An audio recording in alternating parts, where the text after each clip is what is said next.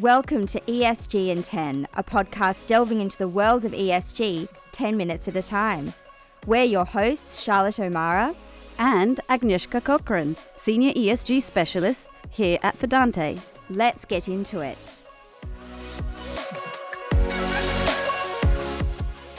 We've decided to split this episode into two parts. There was just too much good content for you to miss. Here's part one. Hello and welcome to another episode of Fidante ESG in 10. I'm your host, Agnieszka Cochran, and today I'm bringing you highlights from this year's RIA conference in Melbourne. I'm very excited to be joined in the studio today by RIA's CEO, Simon O'Connor, who will be helping me unpack some of the key themes for responsible investment in our region. Welcome, Simon. Thank you, Agnieszka. Nice to be here. Let me start off by saying congratulations on a really successful event. I attended the RIA conference for the last 5 years, and I have to say I really enjoyed this year's conference. They just keep getting better and better. That's great to hear. Yeah, we've had really good feedback on it. I think there's a real depth of topics for us to discuss now as an industry, and so it was great to be able to get our teeth into it with all those participants in the room too. So I'm pleased to hear that from your perspective as well. I noticed some strong themes coming out of the conference. I don't know if these themes were intentional, but stewardship was a big focus this year. There were also several sessions on human rights issues and, of course, greenwashing. Would you say that this is reflective of the issues that responsible investors are grappling with today? In short, yes. So I think it's really intentional, the topics we put forward there, to really reflect what we see within our membership and across our industry as the big issues that the industry is currently grappling with. So absolutely, stewardship was a theme throughout the 2 days.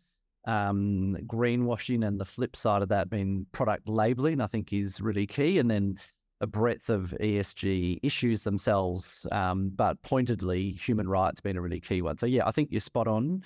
And certainly that draws very much from what our members are grappling with, and hopefully working to sort of provide some of the insights that help people navigate these topics.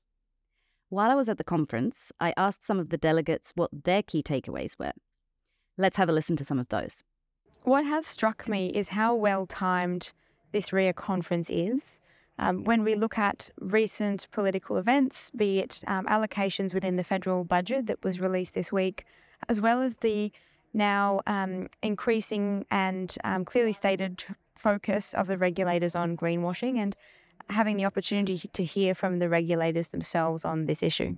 My takeout from the session that we've just had on human rights and conflict is that human rights is a challenging issue to integrate as an investor at the best of times, but in conflict situations are even more difficult. And so it's wonderful to have a resource that the Responsible Investment Association has prepared to help investors to better understand those issues, and we're really looking forward to applying it in our own work. That was Pablo Baruti talking about RIA's latest toolkit for investors around human rights in armed conflict situations. Could you talk a little bit about what drove RIA to develop a toolkit like this and the work that went into it? Yeah, so I think what we aim to do with our members is to arm them with the resources and insights to be able to navigate the ever-increasing breadth of ESG and sustainability issues that our members are now trying to navigate. And so in the last year, we've seen the issue of conflict, and particularly protecting human rights in times of conflict, as becoming another new issue in one sense on the ESG suite of issues. And I guess what we know from a starting point is that suite of issues that our members are grappling with is getting ever bigger. And we saw through the conference discussions around things such as cyber risk, just transition, nature and biodiversity, modern slavery, and human rights in conflict. And so I guess we saw our members struggling to deal with these new risks and new issues.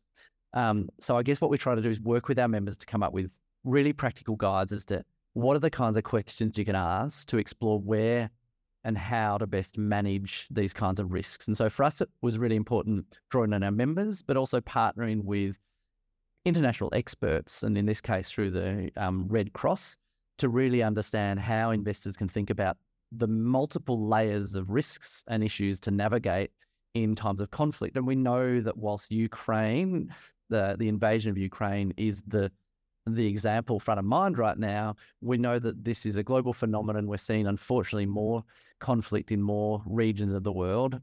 and the complexities for investors to navigate these is only kind of growing in complexity. So I guess this was, again, something we really encourage investors to download, to use, to read, to help them navigate properly through the way they're investing their portfolios, engaging with companies, exiting, then even re-entering countries post-conflict. I spoke with several delegates at the conference, and many of them cited the session on the voice to Parliament and First Nations equity as one of their key takeaways. Why do you think it left such a big impression on delegates? I guess what we're trying to do is fill for some of the gaps in knowledge, but where we see a real need for more attention by the responsible investment community.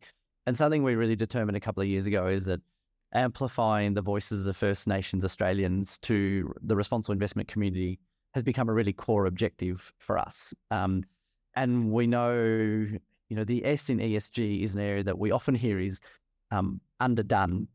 So the conversation around climate, around transition, even around nature and biodiversity, increasingly, we're hearing a lot on those topics.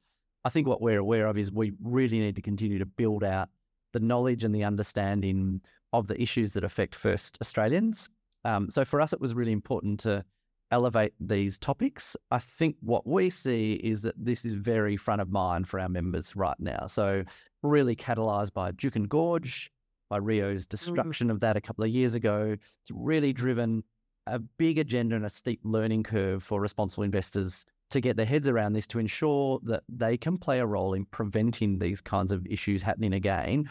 I think the voice, though, flips us into something way more proactive than just avoiding damaging impacts. It's actually about supporting reconciliation and self-determination, such as this really important cohort of Australians are enabled, I guess, to play a really strong and positive role in their economic contribution, in the way they're contributing to a broader, more prosperous Australia.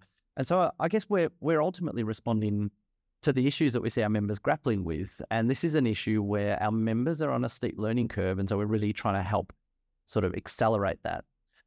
Finally, I guess on the voice itself, I think we're aware that a lot of our member organisations are really currently grappling with whether they too should have a public position in support of the campaign for a voice to Parliament for First Australians being embedded in the Constitution. So we felt it was really important for us to engage with our own stakeholders, to assess it from the perspective of our own reconciliation action plan, and then come out ourselves with a strong position in support of this. Has been really consistent and coherent with our own approach in working with First Australians. That's all we have time for in this episode, but we'll continue this conversation in part 2.